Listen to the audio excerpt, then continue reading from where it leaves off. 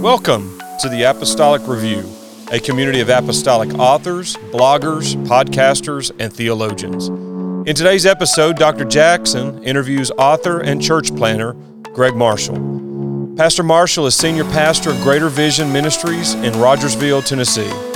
Together with his wife, they started Greater Vision Ministries in 2009. He recently wrote a book entitled One More Year about their journey. He and Dr. Jackson discuss his book along with practical advice for church planners. Enjoy. Hello, Apostolic Review community. We're delighted in this episode to be joined by Pastor Greg Marshall. He is an author. He's also a church planner and minister of the gospel. Greg, it's great to have you. It's good to be here. So tell us where Rogersville is. This is where you pastor, and it's probably not as famous as New York or L.A. It's somewhere in between, I think. So where's Rogersville, and what drew you to Rogersville? It's about 70 miles east of Knoxville. The population in the county is about 6,000, or in the town is about 6,000, and the county is more like about 60,000. And, it's about 30 minutes from my hometown.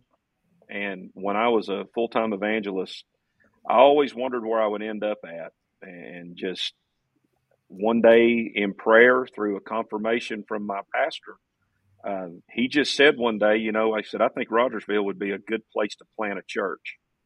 And just something rung in my ear that never went away. And we ended up here with that. What are some of the challenges that pertain to a rural community, such as the one in which you minister, as opposed to an urban community? And what are some of the benefits? Well, I guess some of the challenges here, we live in a town that, if you're not Baptist, a lot of times you're considered a cult. That seems to be the thing, one of the challenges. And another challenge is everybody in our town is saved. Everybody. It doesn't matter if they've not been in a church in 50 years or whatever. It's just everybody that is around are, you start talking the Bible to them, and they may have never read the book, and they'll turn into Bible scholars on you.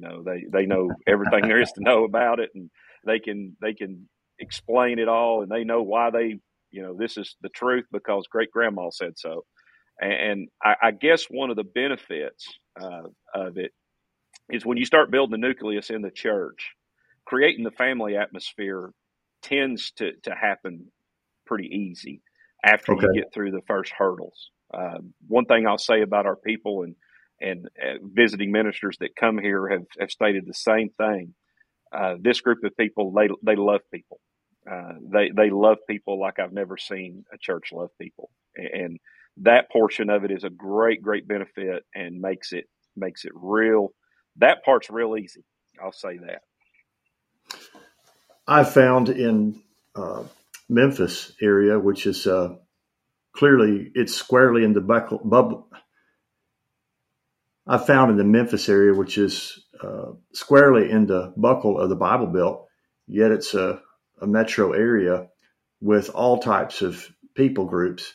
Kind of have to decide whether somebody accepts the Bible as the authority of God, because how you approach them. If they're an historical Christian, they do accept the Bible as being normative, and so if you show it to them, they'll respond typically.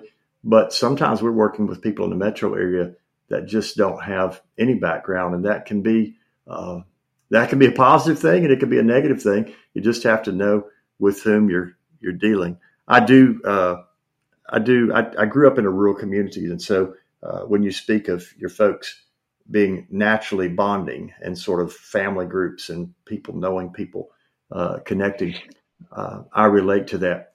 Fun fact, I have for 3 days planted seed in Rogersville in terms of the gospel.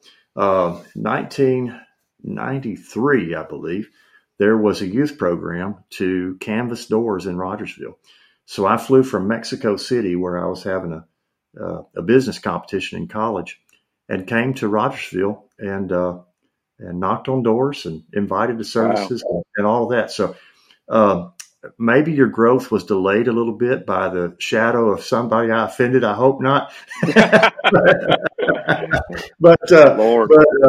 It's such a beautiful place. It seems like the further you go in Tennessee, the prettier it gets. Such a beautiful place, beautiful people. And I'm so thankful that you and your wife and your family are there.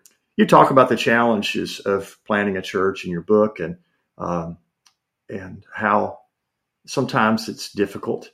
But you also mentioned that you have received some encouragement and inspiration from participating with other church planners in forums. The United Pentecostal Church has Launch, which is a national meeting. There are other organizations such as Assemblies of the Lord Jesus Christ, which encourages church planners by meetings. I know you participated in a meeting called Frontline, which is a meeting of Tennessee church planners.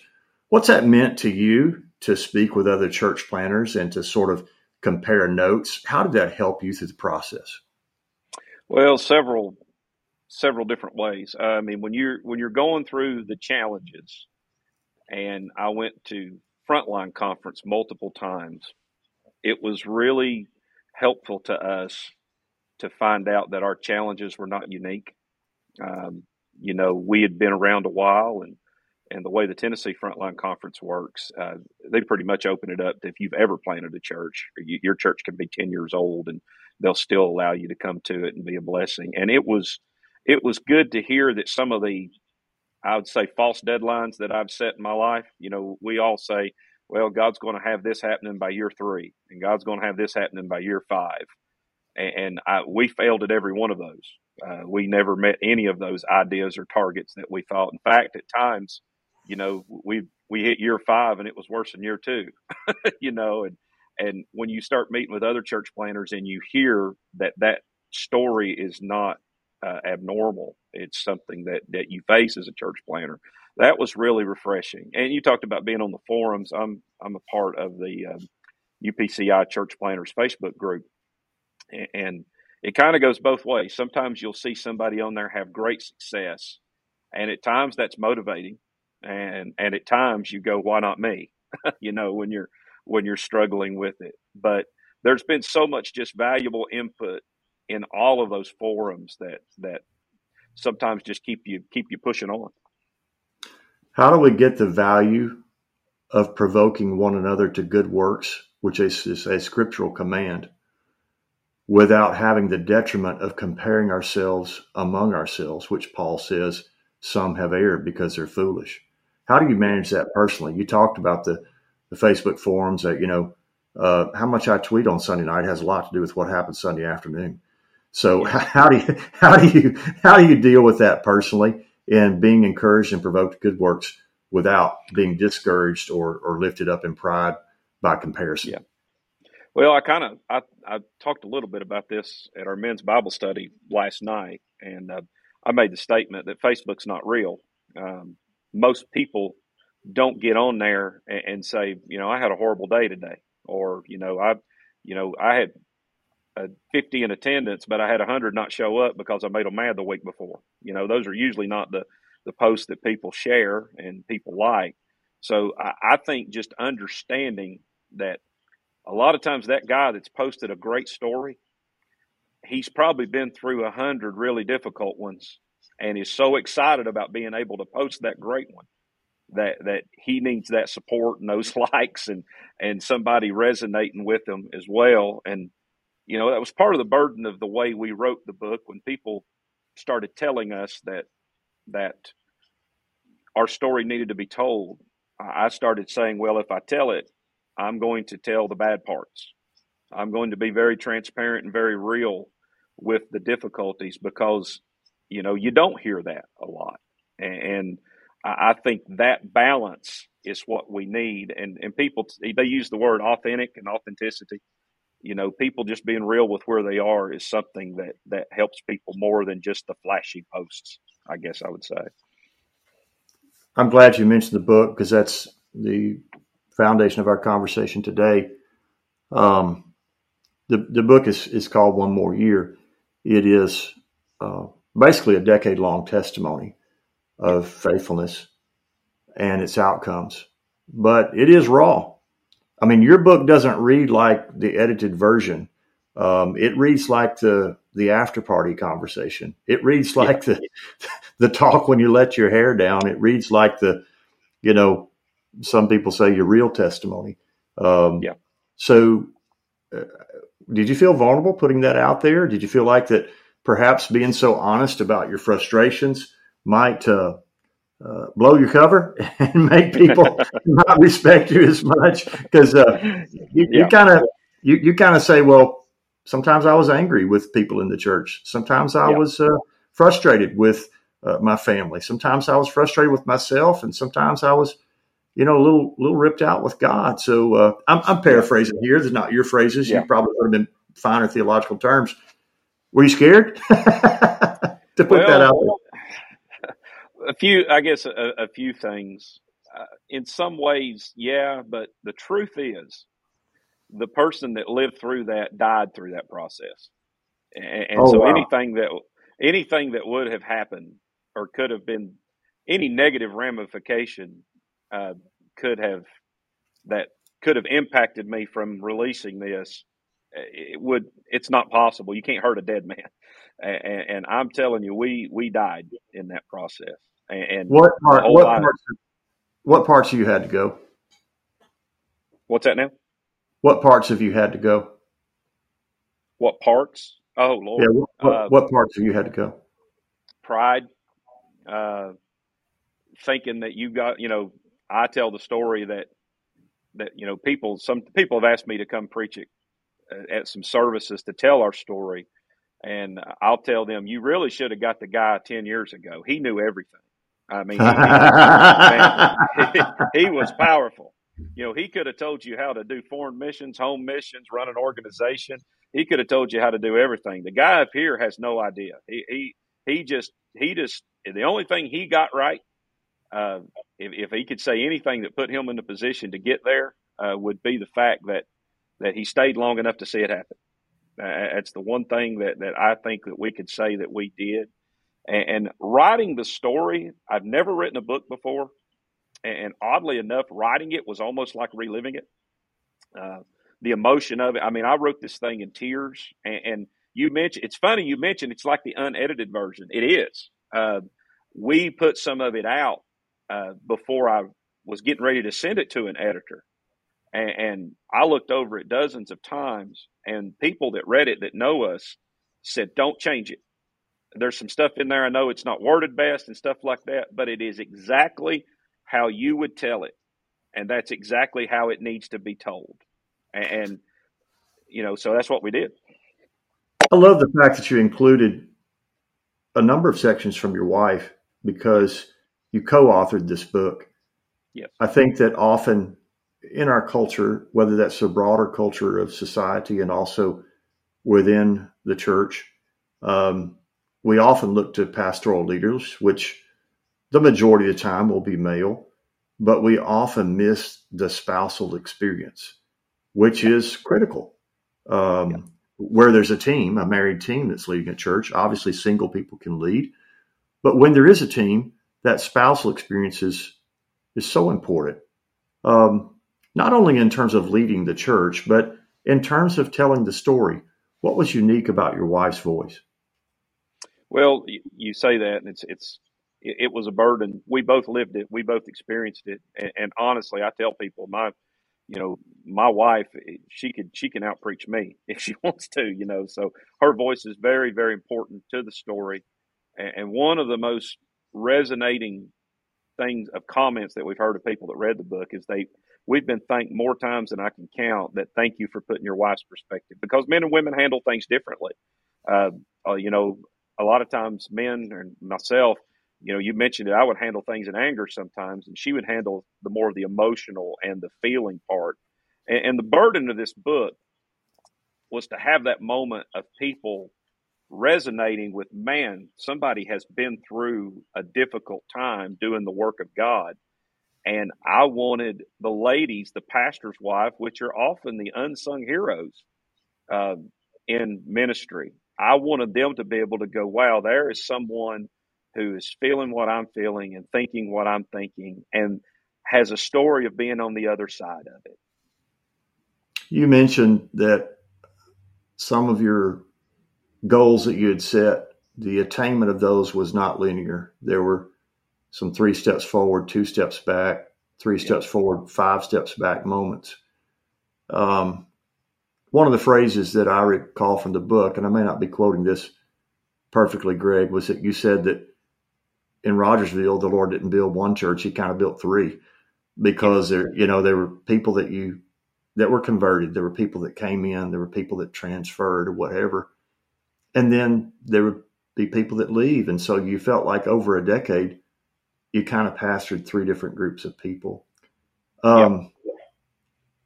Was God making 3 churches, or was He making a different you? What was going on now that you look back? 100%. He was changing us. 100%. The Lord showed me long before this that as you build a church and you grow a church, you will grow with that church, and you will grow as it rises and falls. And man, we look back on the things that we went through. Every bit of it was God. Every bit of it was necessary, and every bit of it prepared us for what we have now. And what we have now is a congregation that's probably 95% brand new people. And some of the phases of this, of those congregations, they couldn't handle the things that we see now. We see raw, real truth coming in these pews every week. People living life and trying to come out from horrific sin and horrific troubles. And honestly, a lot of righteous people, have trouble with that sometimes. And it changed a lot in us. You mentioned, as through this process, as a pastor and a leader, you began to pray about the type of people that you wanted, and you wanted people that were okay with messy restoration. Is that where you guys are now? Absolutely. I can tell you one of the props I will give Greater Vision Ministries, and I know I'm the pastor, but it's the people. I've seen some of the most messed up things walk in this building, and these people love them. And a lot of that comes from they've been loved, they've been restored. And I feel like this is one of the safest places in ministry that I've ever seen. What was it like when you experienced challenges in your own family to have to turn around and trust the people that you had trained to help restore members of your family? Yeah. Well, I can't tell you enough. This has been such a God thing. Probably a real resonating story that will help answer that is when God first started doing this, and you've read the book, it was strictly Him. There was a moment that I started going, God, man, things are growing. We got to start this course. We got to start discipleship. I got to get a prayer meeting going. I've got to make sure this is happening. I start thinking of all these things that we need to do. And literally in prayer, God spoke to me and said to me, you act like you had something to do with this. Whoa. And so I kind of stepped back and said, I'm just going to ride this for a little while. And things just begin to happen. And these people, they're all so unique and new that they love people with challenges. So the fact that our family has had challenges, they treat them just like anybody else that would walk in the door. And it has been one of the most refreshing, powerful things that we've been through. Does that embolden and empower your ministry now that you've had those challenges? Or does it weaken you and scare you about the future to say, well, if I lift up my head here and things get to going, and if we are having a county impact, and if we really are changing lives, then I'm going to attract bigger devils? You're honest in the book. Be honest now. How does it feel? Do you kind of want to say, wow, it's okay now. Let's don't get above our class of spiritual authority? Or are you thinking, well, the Lord brought us through that? Talk with me a little bit about what it's like to maybe take on greater leadership challenges and think about being a greater leadership target. Well, and that does happen, and it has happened, and there have been moments of fear. I'm sitting in our sanctuary right now that has been doubled in size, And I remember there was a moment in the old sanctuary, which was over to my right here, and it was less than half the size of what I'm in now. And it was way back 8 or 9 years ago, maybe 10, that we'd crammed this building full. And I was thanking God for revival. And then the Lord spoke to me, and I think I put this in the book, that I'm going to send a wind and blow all the chaff away. And I was like, oh God, no, what are you doing? Well, then years later, when things started growing, I didn't even realize I'd done it, but I just walked over to the platform and I was standing in the same place, in the exact same place. And I was thinking, God, look at all these people and look at what you're doing. And I felt it. It hit me. Oh my God, you're saying the same thing that when this whole thing blew apart. And God spoke to me and said, this harvest shall remain. And that has been what we've held on to. And the prophecies and the words and stuff that have carried us through to this have continued, that we are going to encounter bigger things, that we are going to see more enemies, and we have, and we're going to be victorious. And the thing I put in the very end of it, God will settle every account. He's going to win.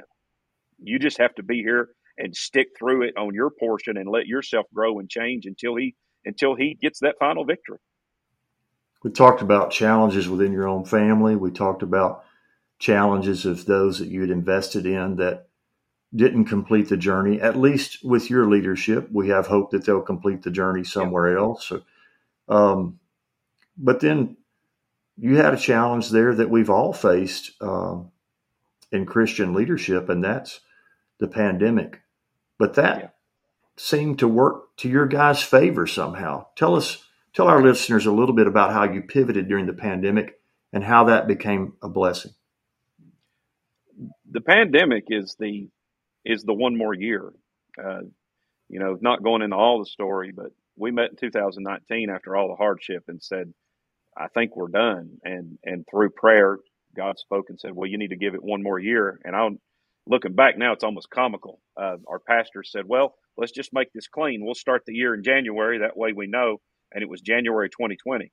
Who would have known that the year you put all your cards on the table would have been a year like 2020? And I went to that Frontline conference in February, and they said that you need to, one of the things you need to do is live stream your services.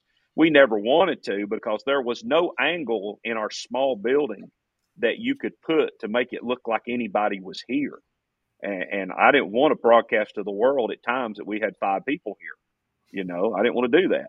But God started speaking to us, and I said, okay, I'll do it. And I started planning and preparing to live stream. And the day we were going to start live stream is the week that the pandemic hit and everybody went online. And when we went online, that was the first time that we had ever went online in service, was the first service everybody had to. And we had bought all the equipment. We were prepared. We'd tested everything. We had everything set, and nobody else in the town was. And I remember I got online to see what everybody else was doing, and I started seeing posts, sorry, guys, we couldn't get on.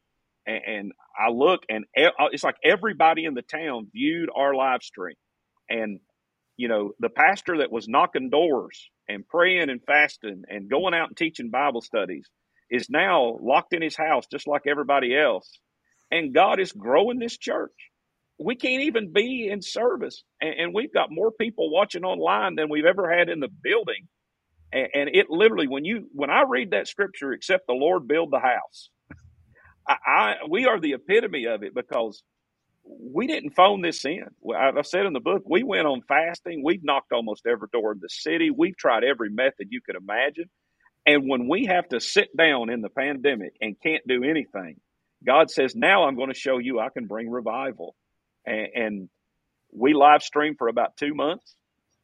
And then at the end of that 2 months, you start thinking, God, I hope. We didn't want to come back.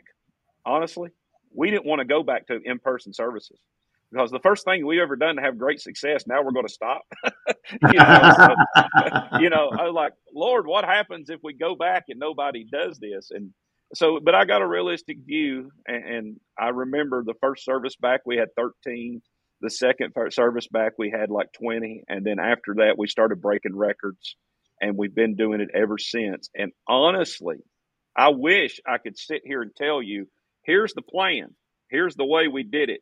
But the truth is, God did it all. God did every bit of it, and he's continuing to do it. And I really feel like I'm a pastor who's along for the ride.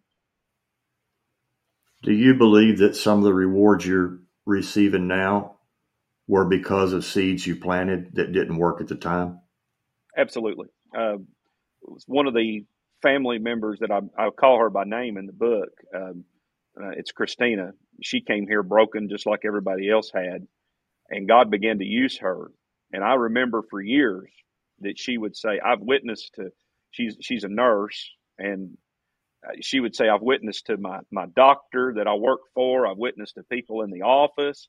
I've witnessed to patients over and over and over, and nothing has ever happened. And she said, is God ever going to answer prayers? Well, during 2020, a good majority of the people that have come through have been those people. The doctor she works for, he's one of our main members now. The patients, half the staff of our local doctor probably in their office has either been here or attends here faithful. And that's just one portion of the story. There's others of more. So definitely, I can tell you, prayers that have been prayed for years and years ago finally came up to fruition. You know, I read your book, and it's one more year, and you guys, you'd had your life handed to you, and I mean that in a negative way. It was tough. You've been beaten down and beaten up, and you have this meeting with your pastor, and the one more year didn't. I mean, as I read it, it didn't seem to be this gigantic prophetic declaration. It's going to happen. It was, let's just close this out and see. So you kept doing, to your mind, the same thing, stay in the same place. You can define that as faithfulness, but I've also heard some people define that as insanity. Yeah. Doing the same thing over and over and expecting different results. What's the difference between being faithful and being insane? That's a good question. And your perception of the statement is correct. In fact, when I met with my son, he was the first person that I told about after the meeting. And, I met with him and I said, well, son, I just want you to know we've decided to give it one more year. And honestly, we think it's going to be something else, because why would God do it now? He's not done it all this. Why would he do it now? And he literally said, I'm thankful. I'm thankful because I'm tired of seeing you hurt, tired of seeing you disappointed. And he said, you are in my son's words, it's great to hear your kids say this. He said, you two are the most faithful people I've ever seen, and you deserve better. And so, yeah, the resonating thought was we're done here, and we don't think it's going to take place. But the idea, something I'd always said and hoped it was true for us, I encountered it evangelizing. I would go to a church and we'd hit it off with them, and you would see, you come there one day and they'd have 20 people in the congregation. You come back next year and they'd have 20. And I could probably count 4 or 5 churches that one day you went back in like year 4 or 5 or whatever, and all of a sudden there's 150 people there. And you ask them, I would always ask them, man, what happened? And what'd you do different? And they said, nothing. And I thought, it doesn't line up with what you hear. And I saw that 4 or 5 times, and I would tell my family that's my experience. And I think God gave me that experience for a reason. If we just keep not getting weary and well doing, it will eventually happen. And honestly, how do you know the difference? I can't answer that. I really don't know. I just know with us, eventually it won out. In reading your story, if I could presume to have one answer to the question, I mean, I guess it's whom you believe in, isn't it? I mean, yeah. Insanity is believing in yourself that it's going to change. Yeah. I think faithfulness has to do with believing in the Lord. It's clear from reading your words and your wife's words that you did believe in the Lord and his ability. Yeah. And as you reflect on your experience through the book, I see you consistently pointing out his sovereignty and not your effort or your sacrifice as being the key. Because honestly, it seems like in 2020, you probably did less sacrificing, but you have more results. Yes. So I think sometimes we get this idea that somehow we're the focus of the atonement, and the more that we Yes. sacrifice, the more people will be saved. Uh, I think that's a little bit of a difference between a missionary and a martyr. I think a missionary has it right. I think a martyr has it wrong. Yeah. That leads me to a different question. Uh, you know, you talk about you needing to change, and you talked about differences in leadership style and your wife's influence, things that, for those of us that are trying to be in any way Christian leaders, whether that is a Sunday school class or a one-on-one Bible study, whether it's leading a mega church, a multi-site, or a department or a ministry, how do we not become the rate limiting step in what God is doing in our lives and the lives of others? How do we not be the lid on the pot? How do we not be the Yeah. bottleneck that God desires to do certain things at a certain time, but he's working around us and not through us? How do we prevent that? You have to understand that anytime God is going to use you to do something great, it will most likely go beyond what you're familiar with and beyond what you are comfortable with. And it will probably not show up anything like you expect. I mean, the Jews missed Jesus because he didn't come, as tearing down Rome and all that. He came very humble and very, very, passive, and they missed him because of that. And if I've learned anything, when I see something strange, there's things I've seen happen that I would normally crush. We're not going to do that. Bless God, we're not going to have that. I've learned to pause and wait, and I've learned to ask questions. Hold on, maybe this is the Lord. And more times than not, I'm an aggressive person. My wife is an aggressive person, and we're always wanting to jump in and fight the issues and stuff. But in this season of our life, we've learned more and more that if you'll just wait, sometimes even the most troublesome things are God trying to do something. And you have to trust him to be able to wait to do that. Pretty wise religious leader in the book of Acts said something along the lines of, if it's from God, you're not going to stop it. If it's not from God, it'll Absolutely. stop itself. And Absolutely. I think I could use a little bit more of that spirit in my life. And Yeah. you can take a little plant that's growing, but if you squeeze it every day, you can squeeze life out of it. And sometimes I think Yeah. my intervention is a little bit more like that. There's a difference between consultancy and consecration. You talked about the guy 10 years ago who had been an awesome consultant. You got all the answers. Yeah. Um, Yeah. the consecrated only has one answer, and it's a capital A. It's the Lord. Yeah. I get that. I hear you, and that's inspiring. But I mean, you got to make plans. You got to have a budget.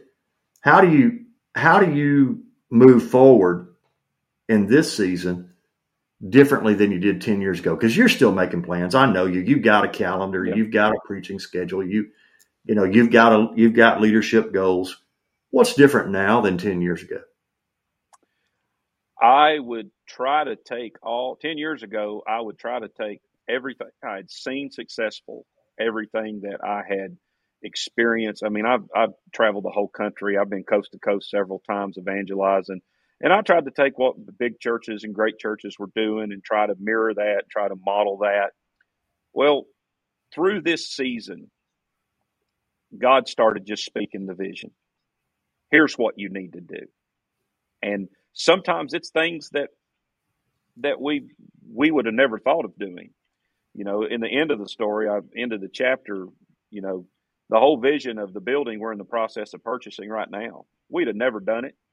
We'd have never planned to do it. We'd have never even thought about it. We couldn't afford it. There is nothing about it that should be part of our plans. But God yet speaks to us and confirms that that's the thing to do. And so often what we're doing now is waiting to hear from God, waiting the direction to go. And I know that sounds overly spiritual, but the truth is, prior to that, we tried to do it all our way. Now we're trying our best to do it all his way. And man, it's been so much simpler and easier. I know that when you mentioned the live streaming and being ready, it was tremendous benefit to your church. We had sort of a similar story. I think it was in December or January pre-pandemic. We were using Zoom not a highly technical platform or production value platform, but we were using Zoom for our midweek, we call them edify sessions, our Bible studies, because we had people that were geographically dispersed, and we weren't at a point in the maturity of our life cycle of our church where people were ready to commit to an additional trip to a centralized facility. So we were using Zoom to get content into people's lives in a live setting. So we pivoted with that and with YouTube when it came time for recorded services in the pandemic. But as we've moved out of the pandemic, I want to improve our experience, because for us, we feel like we can do a decent job with the parking lot, with the facility, and with greeting people.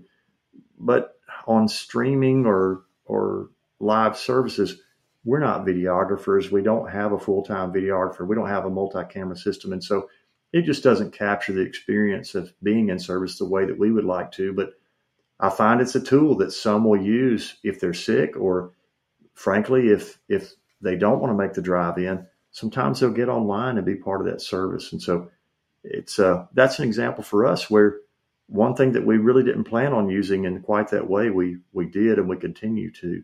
Are you guys still streaming? Are you having kind of a hybrid experience where you do both? You have a live experience and a streaming experience, or are you live only? No, we've seen the value of it, and we've invested a whole lot more money in equipment trying to make it better. And even in the new building plans, we're already talking that a lot of our sanctuary experience will be tailored around, how the live stream looks and things like that, because it is exactly what you say. We don't even look at church attendance the way we used to. I do have a count of who shows up, but I also look and see who's online. I look and see who's there. And, now we've seen the value of this. So we've taken on Monday, for example, my wife teaches a women's Bible study that's online only. I teach a men's Bible study that's online and in person. And we use that Bible study. It's more of a closed content to hit some of the more heavy subjects, that a lot of the brand new folks are not quite ready for. And we stream Wednesday. Sometimes we'll stream Thursday on things we do after prayer. And we stream every Sunday. It's very important to what we're doing now. That's the same way that we're handling some of the things ourselves. And I just think we have to adapt readily to where people are and get content to them, and even adapt some of our methodologies. You talked about the things that have worked, the things that have not, and you tried to take best practices, and I think that's wonderful. But what does it mean to a local congregation when something's organic and it grows out of your people? Does it surprise you, some of the things that work sometimes? I went to Apostolic Conference several years ago, and Carlton Coon was there, and he's just starting off with an icebreaker with all these church planners, and he asked the question, "What's the craziest thing you've ever tried that didn't work?" And I started thinking about it, and I kept thinking, and I looked at my wife and I said, the funny thing is, the crazy things that we've tried always work. It's just the craziest, most odd things that we've ever attempted in the church have seemed like been the most successful, and they're just God things. And when you're dealing with people that are brand new to Pentecost, you have to really be open to brand new things that are not definitely in your wheelhouse, and some experiences and stuff that are different. And when people kind of grow up with you, it builds the buy-in that we're all looking for.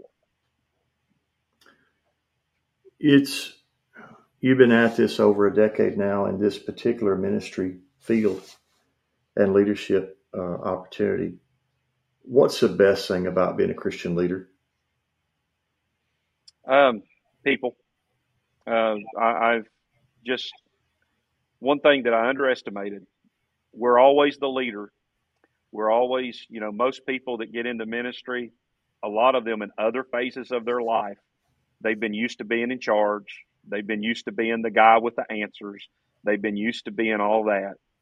But what we experienced was going through the process of people hurting us and people disappointing us and just everything with people, almost to the point that we got to where we couldn't stand people for a season.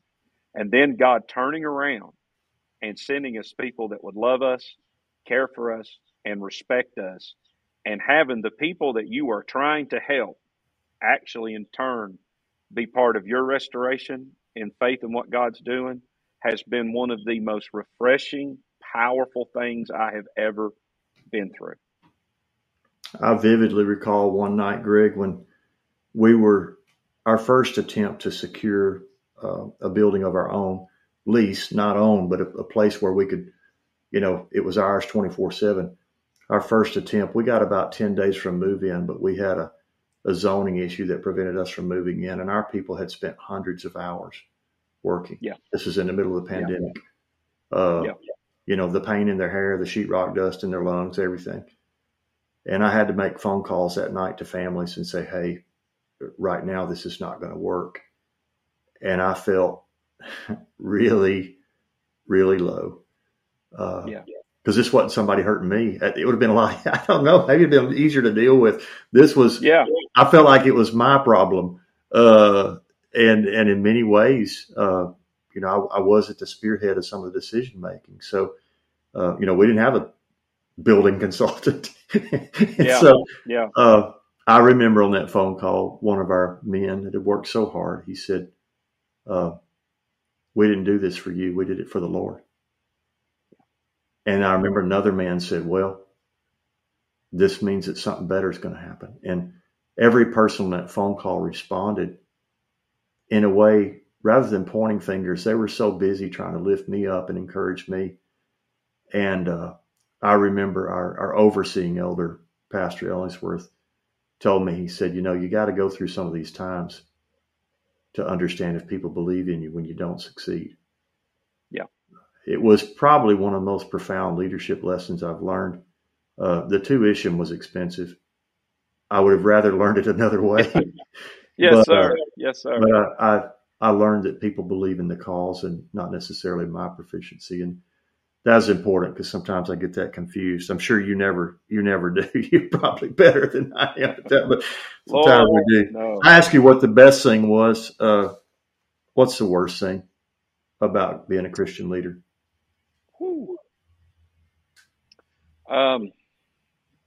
I think you ask that question to 100 people, you'll get 1,000 different answers.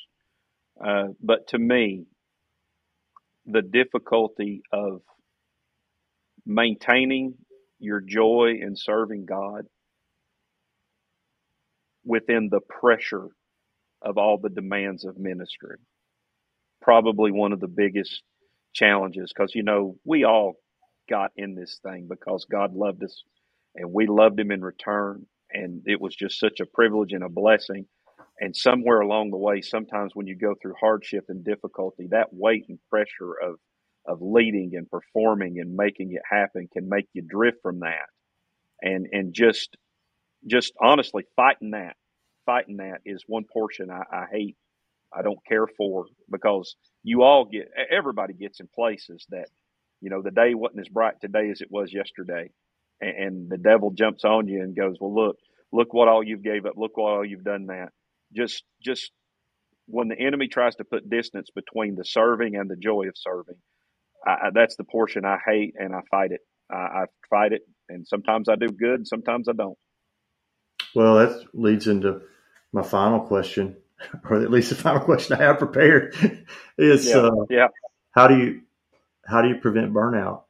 You guys, you've invested in people. Some of those people are not part of your team at this time. You've had family go through struggles, and you've seen victory in those circumstances. You've been high, low, and in between. How do you not lose it? How do you continue to have joy? We had David Myers on, and he wrote a whole book about it. But how do you personally not burn out? Yeah. Well, I added a chapter, in the book on burnout, because we did go through it.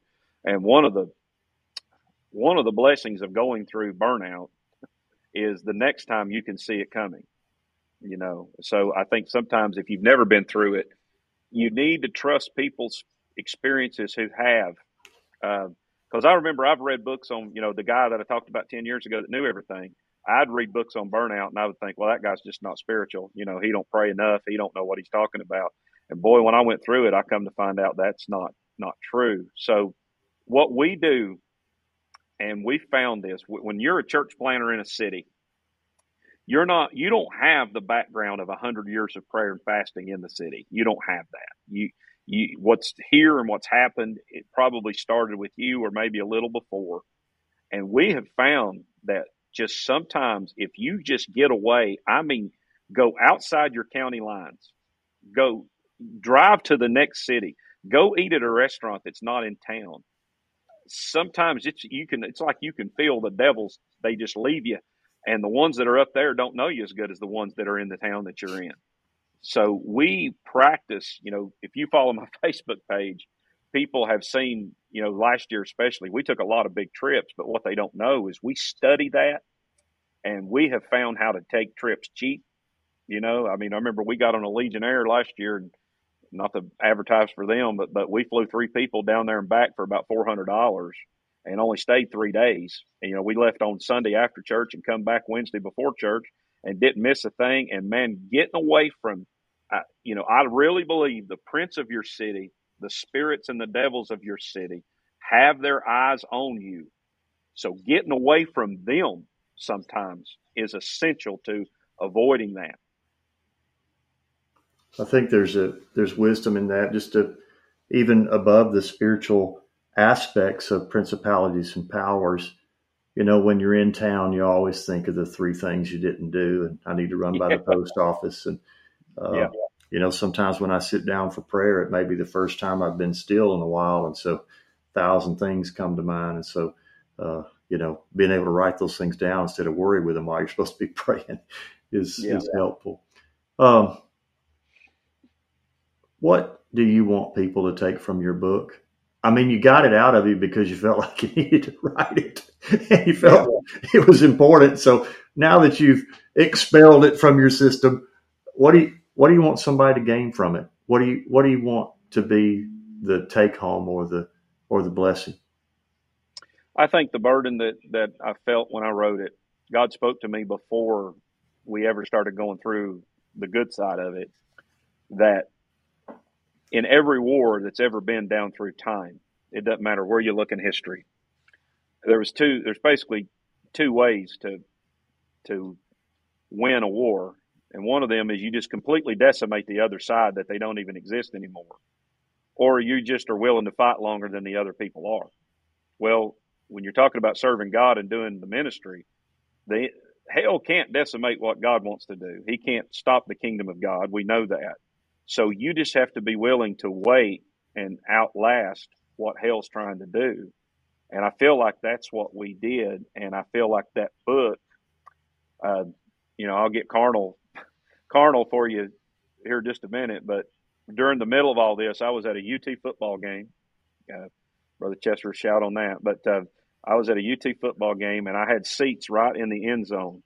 And they intercepted the ball on the other side. And the Tennessee guy that intercepted was running right toward where I was at in the end zone. And I'm not even thinking, but I'm sitting there with my hands going, come on, keep coming. And people are trying to tackle him. And I'm saying, keep coming. And God spoke to me and said, that's what I'm saying to you. Oh, wow. That's what I'm saying to you. And I broke down in tears right there in the middle. People probably thought I was crying because we finally scored, but that wasn't the thing. But God said, that's what I've been saying to you. So what I want to get out of this book is I want somebody to read it and get the idea that there's somebody at the other side of it going, come on, just keep coming. I know they're trying to tackle you. I know they're trying to knock you down. But if you'll just keep coming a little bit longer, you've got the promises of God. You got a God that called you. You got a God that set you there. He didn't set you there to fail. You just need to keep coming.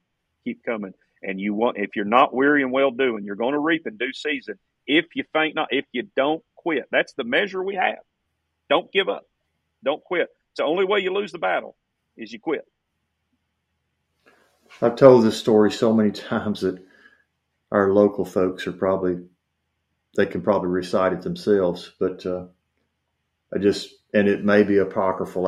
I can't verify the veracity of this story, but they say that when Charlton Heston was chosen to play the title role in Ben-Hur, that he went to the director and he said, I read that you have a chariot race in here, and I'm supposed to win this chariot race. And of course, that's one of the most famous scenes of the 20th century.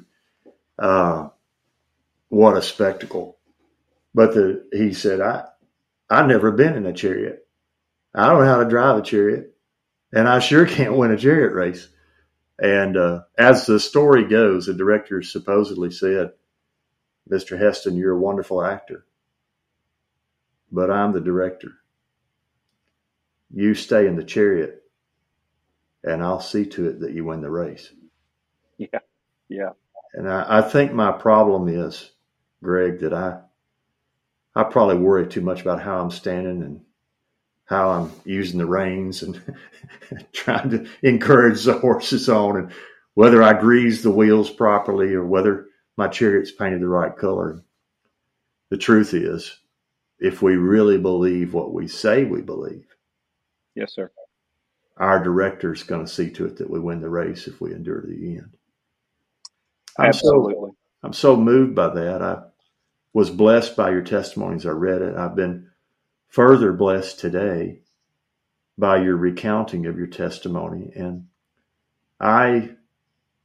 in this makeshift studio today, as we talk and as I listen to you, I feel the moving of the Spirit of God.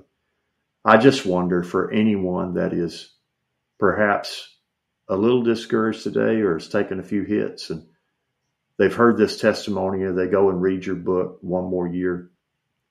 I just wonder if you would pray for those of us that have found that it's not all victory, victory, victory, victory. There are a few defeats along the way or concerns. I wonder if you pray for us today and ask the Lord to encourage and strengthen those who are attempting to serve him. He chose us. If he wanted perfect beings, he could have used the angels, but he uses us. So here we are. Pray for his church, Greg. Pray for his leaders. Yes, sir. I'll say this as I do. I remember sitting in an altar right over to my left, surrounded, looking around by people, and something just happened. I don't remember what it was, but it was another thing that God promised that we waited years, and it just happened. And my wife came over to me in tears, and I said, God spoke this to me, and I said, God will settle every account. Yes. He will settle every account. You just have to make sure you're there when it happens. And I think I would tell everybody that, and I'll pray that, Lord, you see somebody, God, that the accounts are not balanced. Lord, that there's been more failure, been more difficulty, and been more opposition than there has victory. But God, we know, Lord, that you take your time. We know, God, that you do things in a way differently than we do, and your ways are above our ways. And God, I pray, Lord, that you give us grace and understanding, God, that you would speak to people that, Lord, are in that balance, that are wondering, God, is it ever going to be in my favor? Are you ever going to turn it around? God, that you would give them a little bit of light, Lord, right now, that you would show them, God, just like you did me, God, that you would give them some clues, God, that you're still working, you're still moving. Oh, Lord, I'm asking you, God, just to minister to them, Father, and give them favor. Lord, you called them, you put them there. Hallelujah. God, and maybe, God, you're taking them through a process that they need to understand. They can't do it. It's going to be you, Jesus. It's going to be you. So, God, I'm asking you, Lord, to shed that light upon them, God. Show them, Lord, that they can win if they just don't give up, God. Hallelujah. In Jesus' name. Hallelujah. In Jesus' name. Hallelujah. Amen. Thank you, Lord. Well, thank you, Jesus. It has been so good to be enriched by this conversation today. I want to thank you and your wife for opening your experience and your life to those of us who have been privileged to read the book. I want to thank you for your steadfastness in remaining in the city of Rogersville and your county to wear out the devils that are trying to wear out you. Yes, sir. And, yes, sir. I want to thank you for taking time today. For those of our listeners, I had some technical difficulties, and Brother Marshall was so patient and kind while I rebooted and re-equipped during this conversation. So he has given more today than I have. So as has our producer, Brother Chester. So thank you so much for listening, AR community. We want to continue to bring you content that not only is challenging and inspiring, but encouraging and convicting. And we pray today that the power of the Holy Spirit moves within you to provoke you to greater works and the works that God has prepared for you to do, that Ephesians 2 will follow Acts 2 in your life, and that the kingdom of God will come to your city, your county, and this world through your faithfulness. It takes one more year, one more day, or one more decade, or one more century, whatever it takes, that God's best will come through you. God bless you. Thank you for listening to today's podcast. If you enjoyed today's episode, do us a favor and give us a review. For more information about the Apostolic Review, please visit apostolicreview.com.